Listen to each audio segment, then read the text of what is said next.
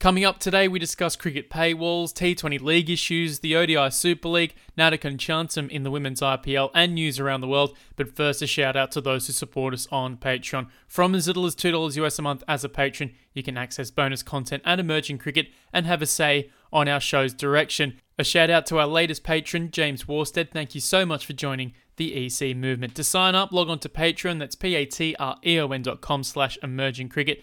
Plenty to discuss this week. Let's get straight into it.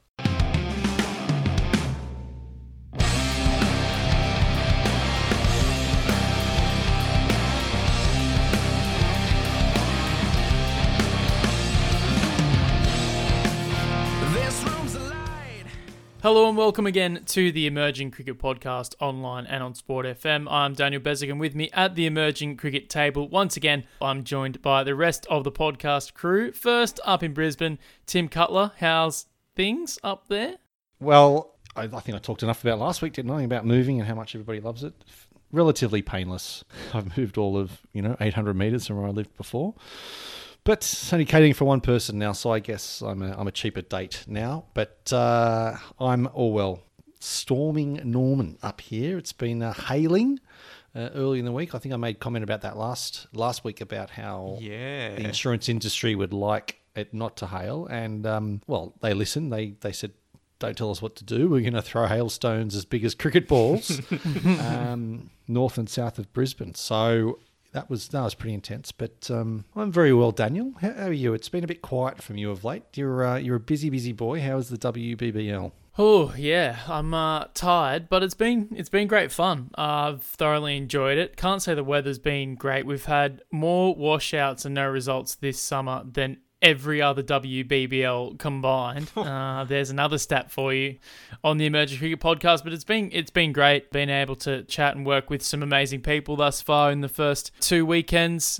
This is kind of the hump weekend. Once we get past this one, we're over halfway and into the final stretch with finals, and then the men's BBL comes around. From an emerging cricket point of view, we haven't heard anything about Sandeep's potential signing yet in that competition. We might have some more news in the weeks to come, but basically working two jobs at the moment and having to kind of put my emerging life on the back burner a little bit, basically resorting to this podcast where I can vent all my thoughts and opinions on things, and a man who is, filled with plenty of thoughts and opinions, especially this week on the show, Nick Skinner, Copernicus Cricket on Twitter. Nick, how are you?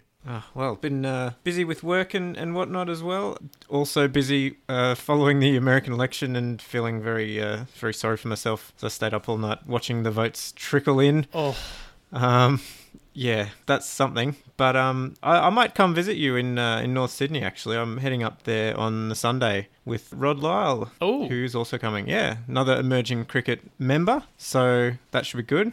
Hopefully it's not raining, as it's absolutely pouring outside my window right now. Yeah. But I've had a look at the forecast and it looks good. So we might find ourselves frequenting one of the pubs on Miller Street there come Sunday afternoon. Ooh. All fingers crossed. Yeah, the American election's been fascinating. I've got to say, I've had CNN on for, out of the last 24 hours, probably 22 of those hours. A lot of red and blue American infographics and maps, interactive maps, and John King just basically telling me everything I need to know. Has been fascinating viewing.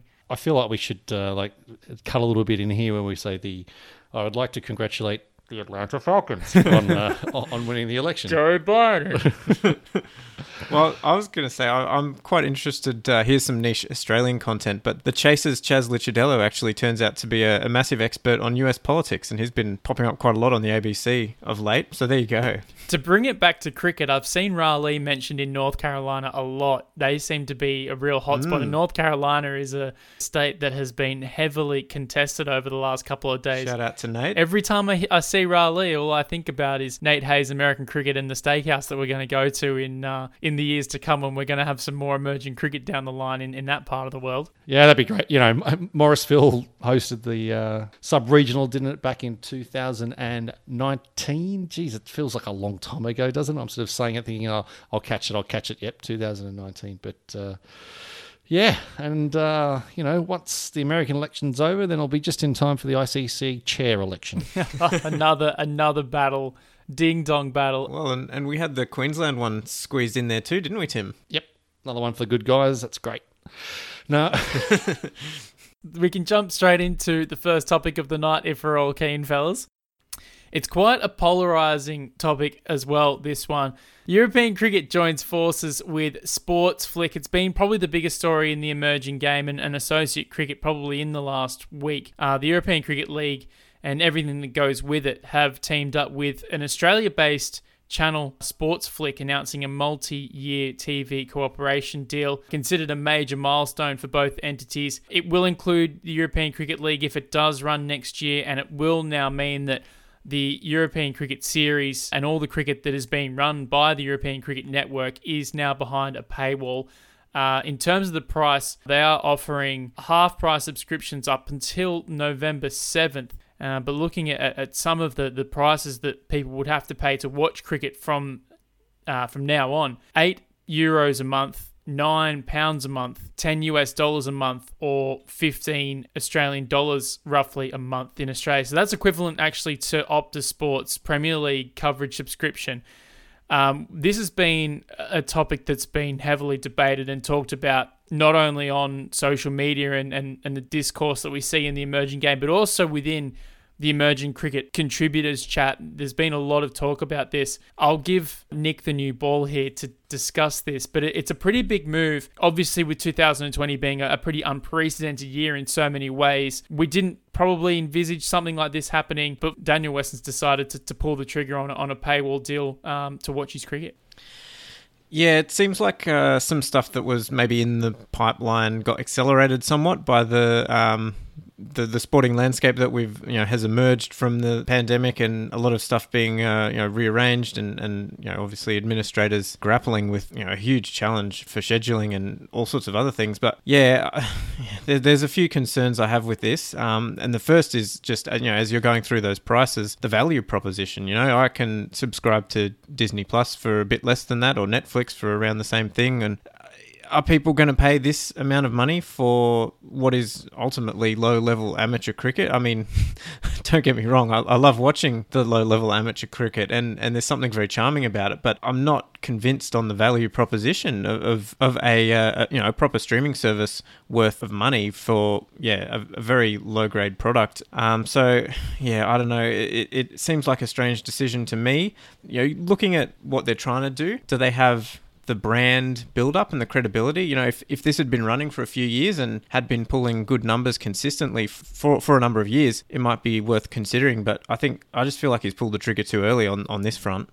But, then again, Weston and the team behind the European Cricket League have a lot of experience in sports administration, and especially European sports administration. And obviously Weston is very astute at investing in various opportunities in the stock market. So, you'd hope that they know what they're doing, and it is his money at the end of the day. So, he can do what he wants with it. And, maybe they know something we don't. But the one thing that I'm a bit concerned about, other than the credibility and the just straight up, are people going to pay for it, is the nexus between this European Cricket Series and Fan Code in India. If they're putting it behind a paywall and trying to get people gambling on it or doing fantasy in India, I don't know. I feel like they've drifted a bit. And is that really going to help grow European cricket? I don't know. And always, if you're jumping into bed with gambling or gambling adjacent organisations, I think that's something that you need to be very careful with, especially if it's a new competition that is maybe a bit more susceptible to being pulled one way or the other if the money is there.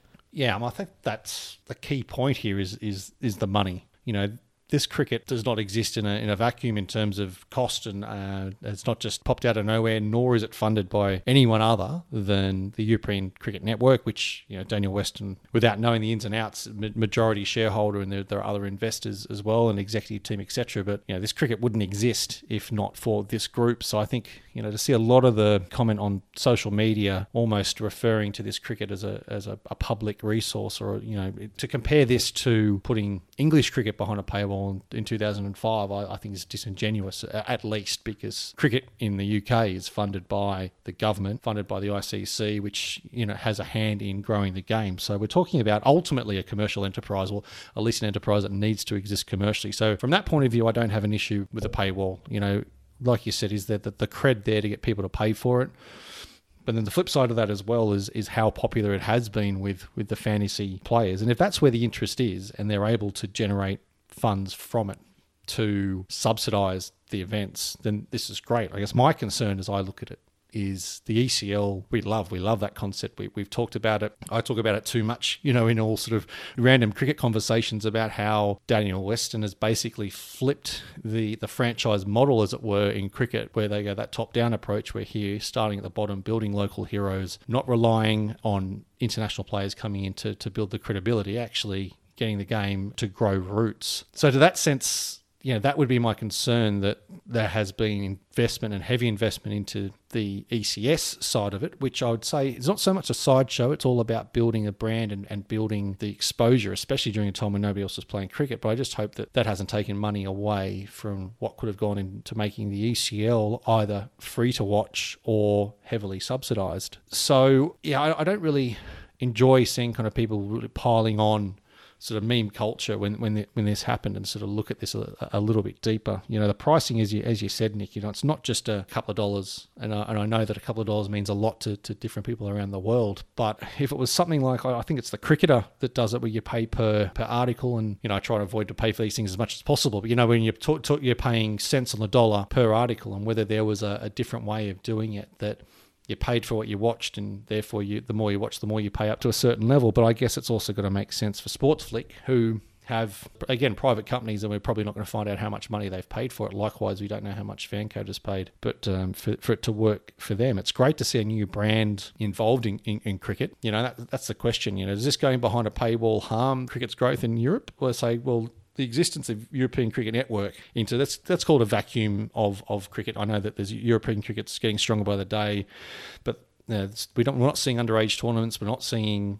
club tournaments on TV or anything along those lines. So everything that's happened with the European Cricket Network, despite I know we've had some conversations around corruption matters, and which is going to happen when you pull sort of club cricketers kicking and screaming into this new world. Besides everything else that's going on, it's a matter of how you manage it to the best of your abilities while you're still growing the game. But I think your net result here is the game's better off, because people, I know I get people that are friends of mine on Facebook that I've probably invited to like emerging cricket, but will not necessarily have an interest in associate cricket, but are messaging me saying, what about this game in Belgium or in Sweden or wherever it is? People are noticing that's going on. So I guess is the money that's going to come in from the paywall going to help that versus the interest? And then what effect will this have on the ECL? Yeah, I think that's the bigger question. If the ECL's behind a paywall, is that really very helpful? I don't see it being particularly good for the clubs that are involved. The overall purpose of this, and I think that's kind of what I would want European Cricket Network to be keeping in mind.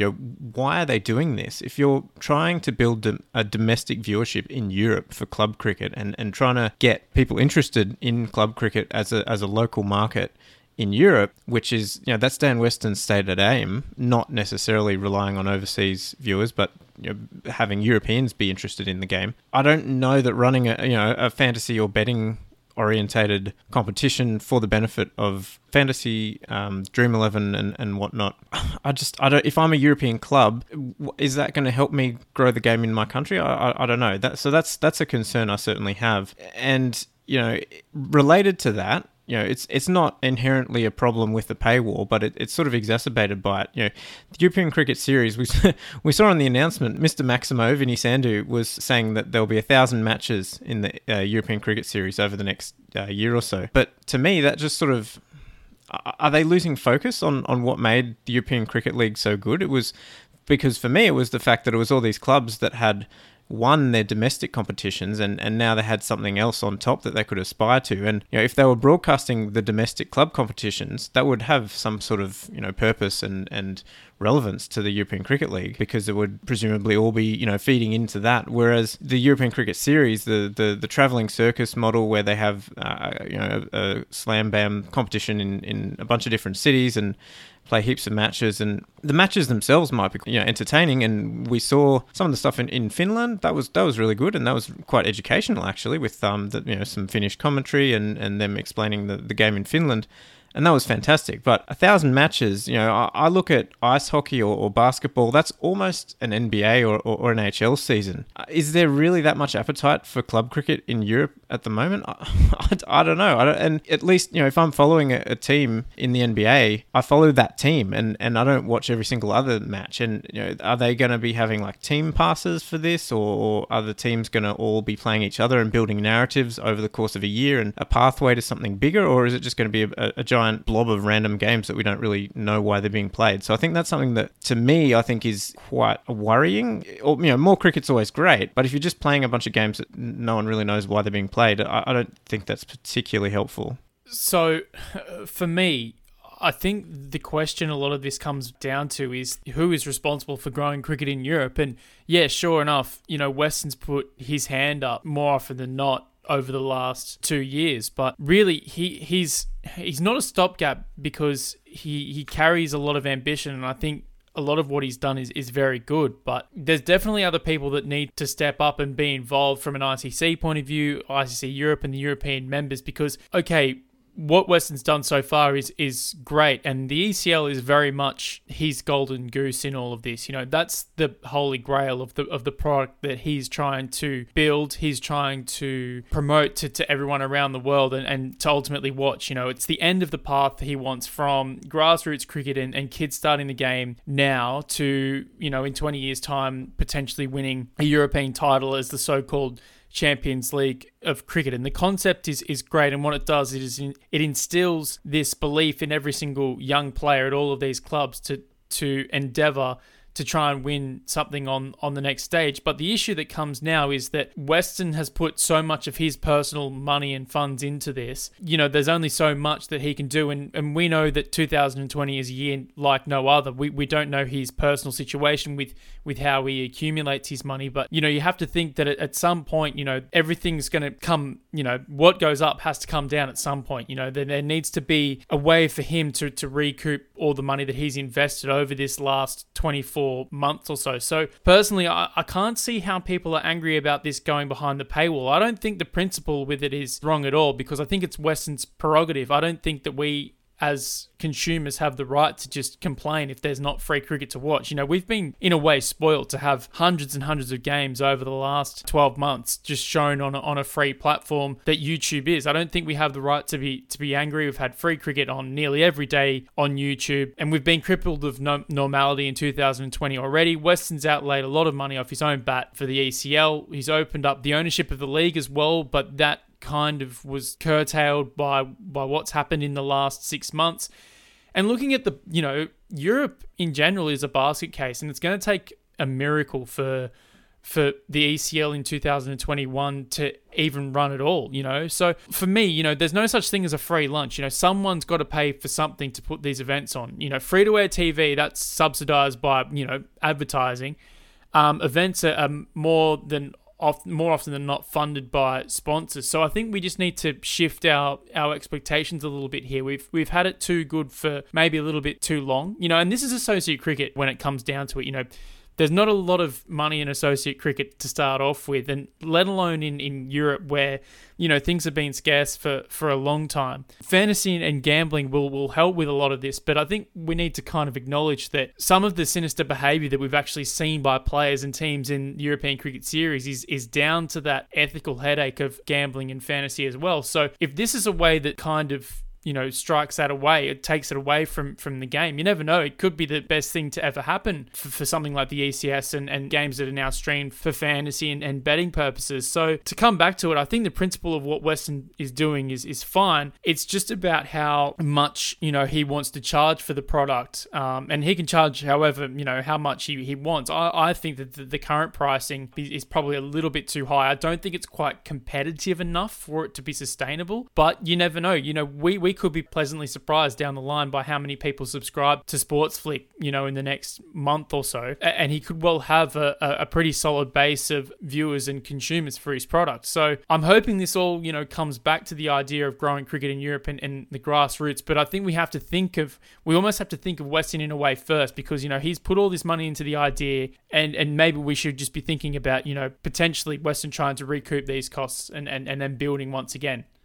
Yeah, and I sort of think of the alternative, Nick. I think you came to it about, how would the teams be feeling about if playing this for, effectively, I'm paraphrasing you here, for people who are only willing to pay because they play fantasy or gamble on it. It's like, well, I think that's your option if you kind of thinking about it this way. It's like, okay, well, if the money is not there at the moment, and as Bez just alluded to, 2020 has been 2020, and sports sponsorship, the bottom has fallen out of that as well. So if the money's not there for the game, do you shutter everything that is to do with the ECL and the ECS? Because I think that's basically the option we're looking at here. Either the group, and it's not just Daniel Weston here. I think people think he's presiding over this with a feudal type control. He's not the CEO of the company. The CEO is Roger Finer, who was involved in starting the Champions League. So I don't think it's like a Mr. Burns seat at the university that he's got the dog and everything. He says what he said. I think he brought these people in because they're better at doing this stuff than he is, because these people have done it, and they're the ones that are also involved in his decision that are made. So I kind of look at it and say, well, okay, if we take that focus and say, well, we don't want this to be primarily fantasy-driven cricket, and that it doesn't go behind a paywall, I don't think the game exists. So that's, I think, to Bez's point as well, the prerogative of the group that have basically created this. This is unlike any other cricket that we've seen. This is not a franchise that's owned by a franchise league that is owned by a cricketing nation, nor a group of cricketing nations, nor one, we talk about this a lot. The BBL is completely owned by Cricket Australia. The Caribbean Premier League is completely owned by a third party and pays a license fee to Cricket West Indies, and there are other leagues in between where franchises are owned over different lease periods, etc. This is completely different. This is a wholly owned commercial entity, engaging with numerous countries and having more club teams play than any other cricket in the world. So this is the way of the world in terms of attracting a fantasy audience, without telling too many secrets of, behind the curtain of emerging cricket. Some of our most read articles have been previews and insight into events that are sort of behind the curtain and not watched a lot of. For example, the Rod Lyles preview to the Netherlands T20 Finals Day was one of our most read articles. And the reason why that was is because nobody else around the world was writing about it. And, we had someone like Rod Lyle who has great insight into the teams and the players involved. And to me, that was just a little kernel of what we're dealing with here in the emerging cricket world. And it'd be very easy to say from an emerging cricket point of view, oh, well, let's go just chasing those clicks, and that's right, fantasy previews. But thankfully, none of us have put millions of dollars into this project that we're looking to build into a sort of a global brand, and we're able to sort of diversify our focus and also kind of come and go with the wind in terms of dealing with volunteers and whatnot. But this is a commercial entity who's trying to grow themselves and picked up the gauntlet during coronavirus to keep cricket going. And if it means that we're seeing a new version of franchise cricket here behind a paywall that's really attractive to fantasy gamers, and that gets interest in emerging cricket, then great, let's see how it goes. And if that means we've got many more people watching the ECL and interested in wanting to play and being part of it, isn't that what we were trying to do all along? Yeah, I mean, I'm not conceptually opposed to the paywall. I just think doing it now is probably a mistake. And related to that, I'm sort of wondering what the payment structure is and how the money, if there is any coming in from subscriptions and whatnot, how does that go back to the clubs? Because, the product ultimately is the cricket and the cricketers who are playing, right? And we've seen in other T20 leagues where certain operators aren't paying the players properly, or coaches or whoever, the money just doesn't flow for one reason or another. So where's the money going, I guess? And if these amateur cricketers are the product that is ostensibly being monetized, are they getting a cut? Or, so we don't know any of these, any of this information, and perhaps some of it will come out eventually. But I think that's something also to keep an eye on. And that's not painted only that way as well. There's a lot of these events have been run by people trying to start something big and really make a splash. The UAE T20X, and yep, one or two of the owners did end up being dodgy, but I mean, in terms of the plan, the difference was they shot way too high. The cost base was just too much to be supported by the sponsorship that was going to come in. The i.e. TV rights, but also the price that they needed for franchises in that. So, yeah, I just wanted to make sure we weren't saying that everyone who's ever failed to run a T20 league is without scruples. But exactly, and I know that we're probably taking some sort of extreme ends of the conversation here, Nicholas. I don't want to be tearing you down when you're saying that, therefore this cricket shouldn't exist. But it's a kind of a take a step back and kind of look at the real world that we have here and what we see from around the world. And I know that the Lanka Premier League is on our run sheet, but knowing how long we've spoken about this already, hopefully Bez gets to it at least in the wrap. But it's and again that's why I sort of had like Andrew Nixon's kind of voice kind of bellowing the back of my head, and I've got to see a doctor about this. Do you have a Lancastrian in your head there, Tim? Well, I thought he was from Scotland, wasn't he? Well, no, what do we call him that he didn't like? Yorkshire. Don't start this again. From Yorkshire. That was the I got the two. He almost deleted his patron pledge. One of the early adopters there, because he called him said he was from Lancashire. The point that I'm getting to is that people say, "Oh, well, I'm a real cynic." It's like, well, I think that's the problem as well. There's nothing wrong with some healthy cynicism and being a critical friend. And I'm sort of quoting Richard Donix, ICC, USA Cricket, about what the ICC was to the members as the higher ranking associate members. But it's like, Jesus, give these guys a chance. Look at the goodwill that they've brought on, and exactly as you said, Bez, like they have been the Lannisters of cricket. Show me another cricket tournament that started in the last 10 years that has always paid their debts. And I think the ECL, look at that list that FICA put out. It was basically every T20 league, besides the big three and big four. But there's still ones that are going on at the moment that have issues around paying, that people are still owed money or paid late. So or paid illegally. Yeah, or paid illegally. And that was Jared's story as well about about what happened to CPL and about other players. So it's like, God, guys, have a look at what's trying to happen here. I'll tell you what, if this ends up being I don't want to make light of the situation because of the amount of money involved and I would be to see the amount of effort that has gone into growing this sport in Europe. It's not like we're talking about a Texas billionaire landing on Lords in a helicopter with the I was going to say ostentatity, and I know that I made that, and I know that I got in trouble for what did I say wrong the other week? That Rod Lyle. I said microcosm. I think because I said I've got like the grand chasm from The Simpsons, and that's two Simpsons references in about 10 minutes. It's that Daniel Weston is not Alan Stanford landing on the nursery ground in a painted helicopter. This is a guy who's trying to grow cricket from the grassroots up in Europe. So look, you know what? I'm going to disengage my cynical motor and kind of watch the ride. Well, yeah, I mean, you talk about the ostentation of Texas billionaires landing on Lords and whatnot, but as far as we're aware, every single bill that Dan Weston and co have been owing has been paid, so that's certainly ahead of quite a number of T20 leagues. So I think that does also speak very well of the organisational integrity and just willingness to make it work and do everything above board. So I think that is, yes, cynicism and the Lancastrian in your ear for sure. But at the same time, I think they do have a bit of a track record of at least getting some things very, very right compared to a lot of others.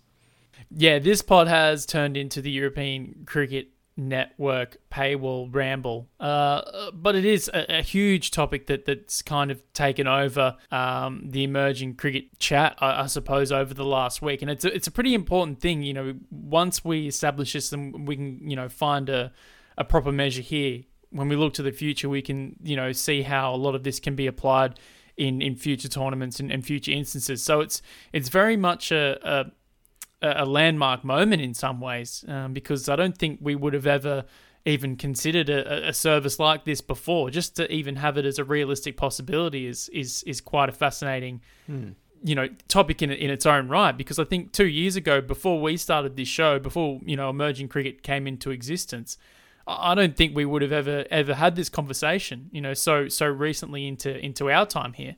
Yeah, it's a real interesting one. I was sort of hearing the different points. I really am intrigued after this chat as to what our listeners think about this, because sometimes it could be a little echo chamber for us. There was a lot of, what's the word they use? It was a robust conversation about this in the emerging cricket contributors WhatsApp chat. And I wouldn't say that, there was a consensus, really. I think there were some strong views either way.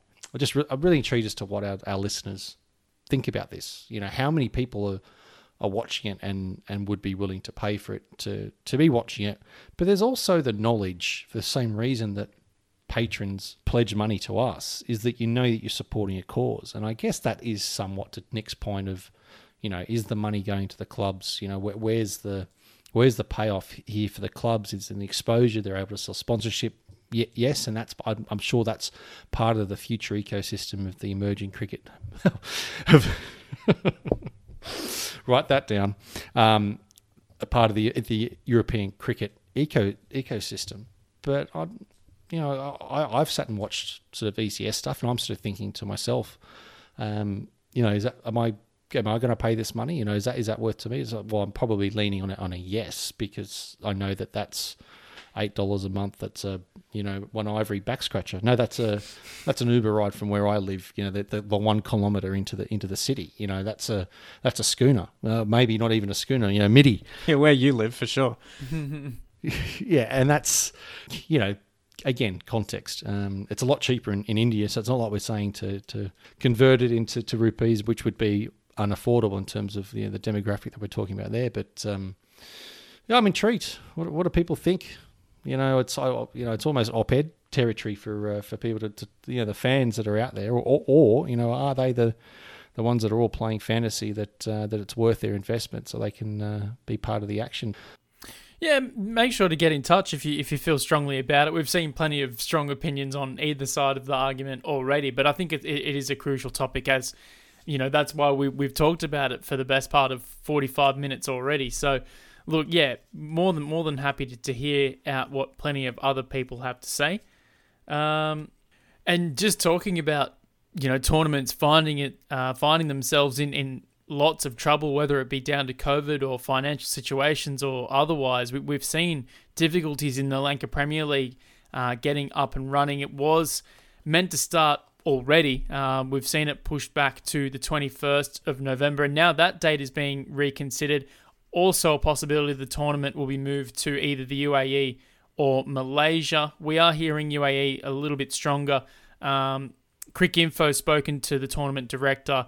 Looks like the 14-day quarantine period is a deal breaker for a lot of the players who were supposed to play in the tournament. A number of players have pulled out, which makes things really difficult from an organising standpoint, but also in terms of appealing to people to actually watch the coverage.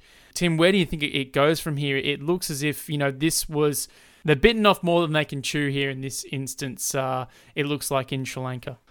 Well, just as we were talking about, weren't we, about shooting too high, trying to get players, the TV deals. I think the issues in Sri Lankan cricket in general, I don't know the history of the company that was awarded the rights for it, but look, for Sri Lankan cricket's sakes, it'd be great for them to have a national league that, the interest is definitely there in the game, but it definitely looks like it. It's a interesting time to be trying to launch something like a full-blown franchise league like this. You'd think perhaps SLC may have done a Bangladesh and gone a wholly owned event to get it up and running and bankroll it there to build a bit of cred and to show that it could happen. But I didn't know about the Malaysia mention there. That would have been an interesting one to get the interest in a bit of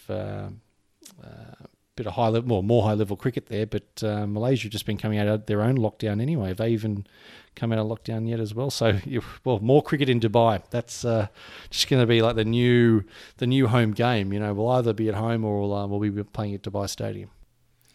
Yeah, it's disappointing that this has happened, but I mean, there have been a number of attempts to get a Sri Lankan league up and running, and it just hasn't quite happened yet. And I know, we don't want to get into too much full member chat on this front, but yeah, Sri Lanka has a lot of domestic administrative problems with their cricket. So I think, it's not that surprising that it hasn't happened, especially when you add in the virus situation, which has been spiking quite sharply recently in Sri Lanka as well. So, yeah, hopefully they can pull it off. But I don't know. Another tournament in Dubai, as you say. Do we need another tournament in Dubai, really?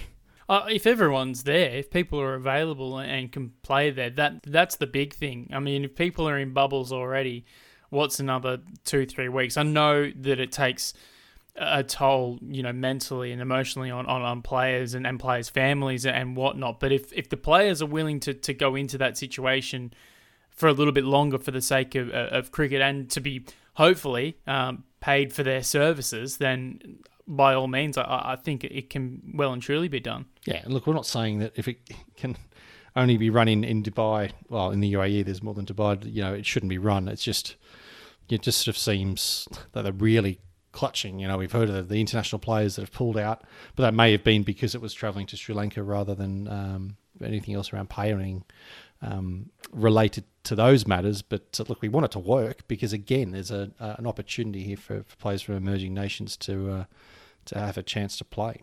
We'll keep our ear to the floor in terms of the Lanka Premier League, but we have seen some cricket in the Asian region and in the ODI Super League, where we did see Zimbabwe jag a victory away in Pakistan, a great result, albeit in a super over. We'll talk about why super overs, or if we like super overs in the ODI Super League, I suppose, in this chat, but I mean, right now, I love super overs. It means that Zimbabwe have taken a victory in that series, in that league.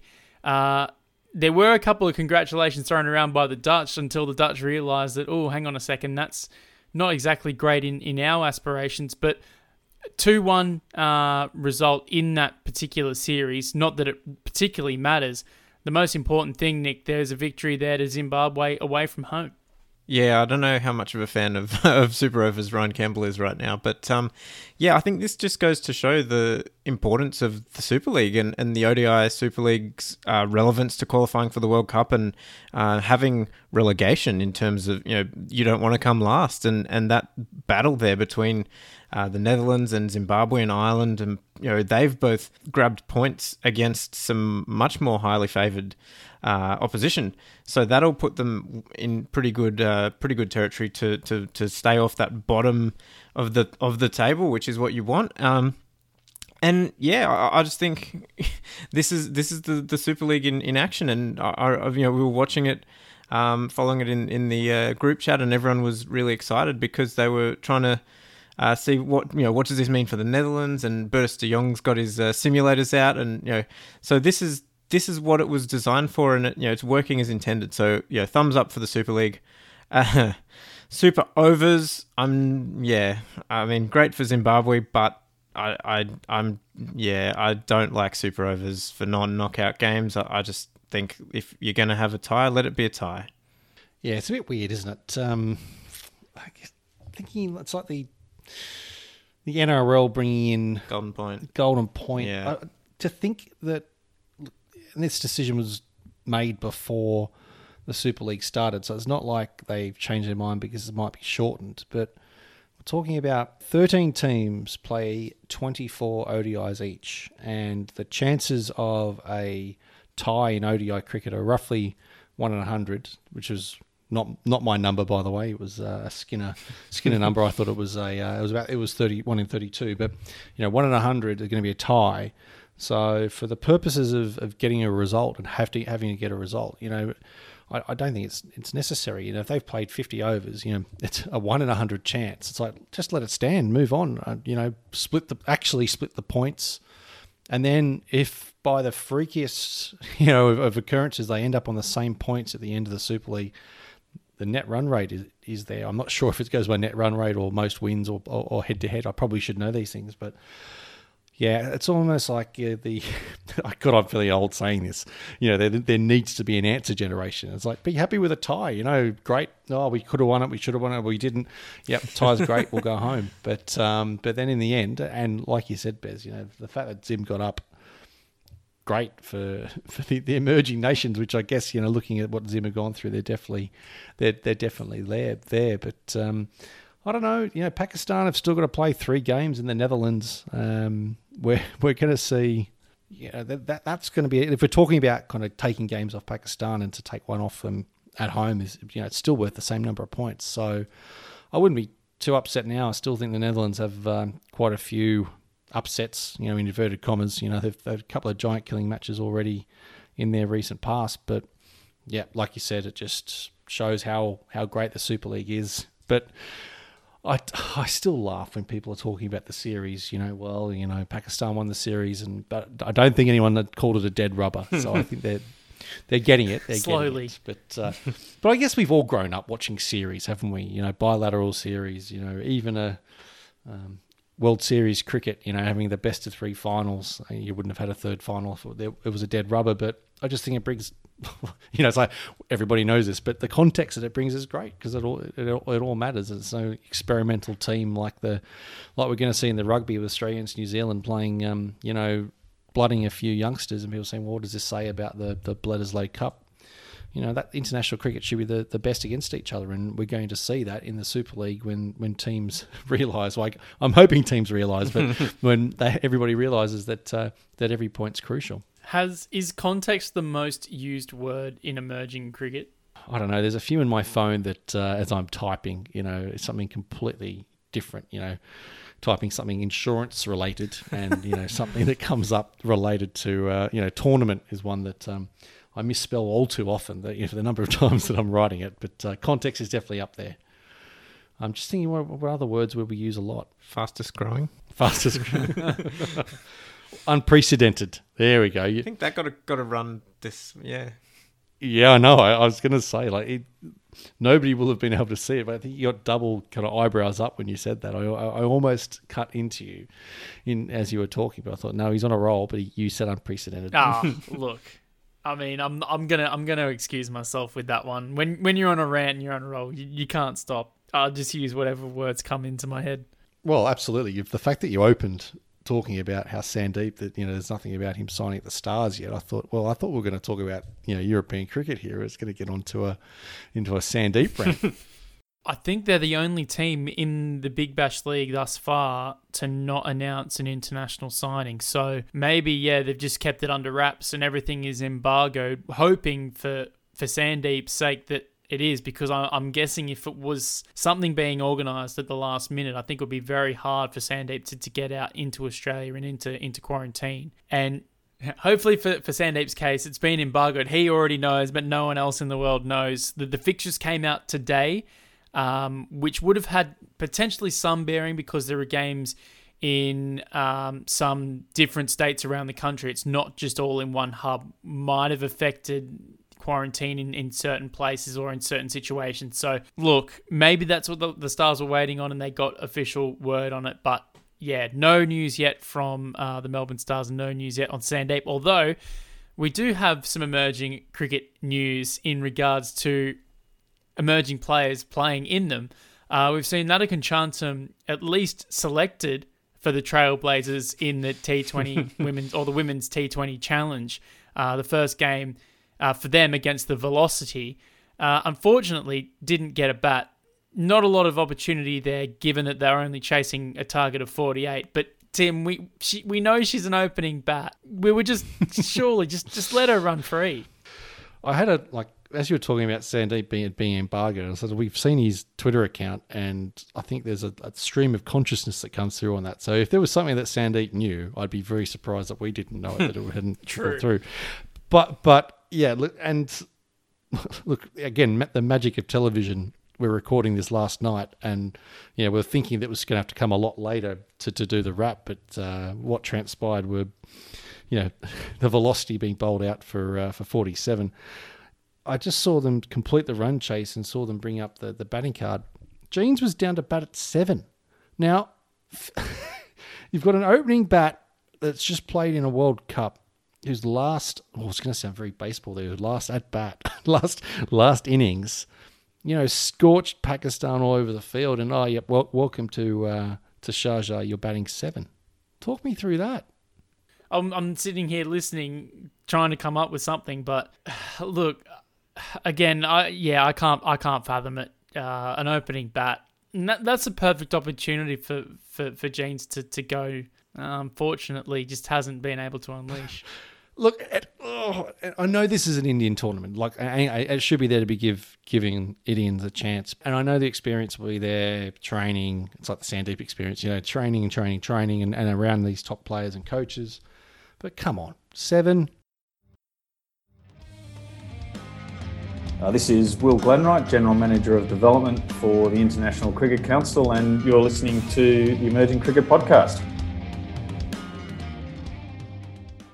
Some news to round out the show this week, and first, Cricket Island has been awarded a €1.5 million government grant due to the impact of COVID-19. Ireland's summer home schedule was wiped out by the pandemic. Ireland's women's team is set to tour Spain to play Scotland at the end of the month. Hong Kong Cricket Club and Kowloon Cricket Club have won over the weekend in the Hong Kong Premier League T20. Jamie Atkinson was crowned player of the match with an innings of 44 off 23 balls in Kowloon's win over Diasco Littleside 1.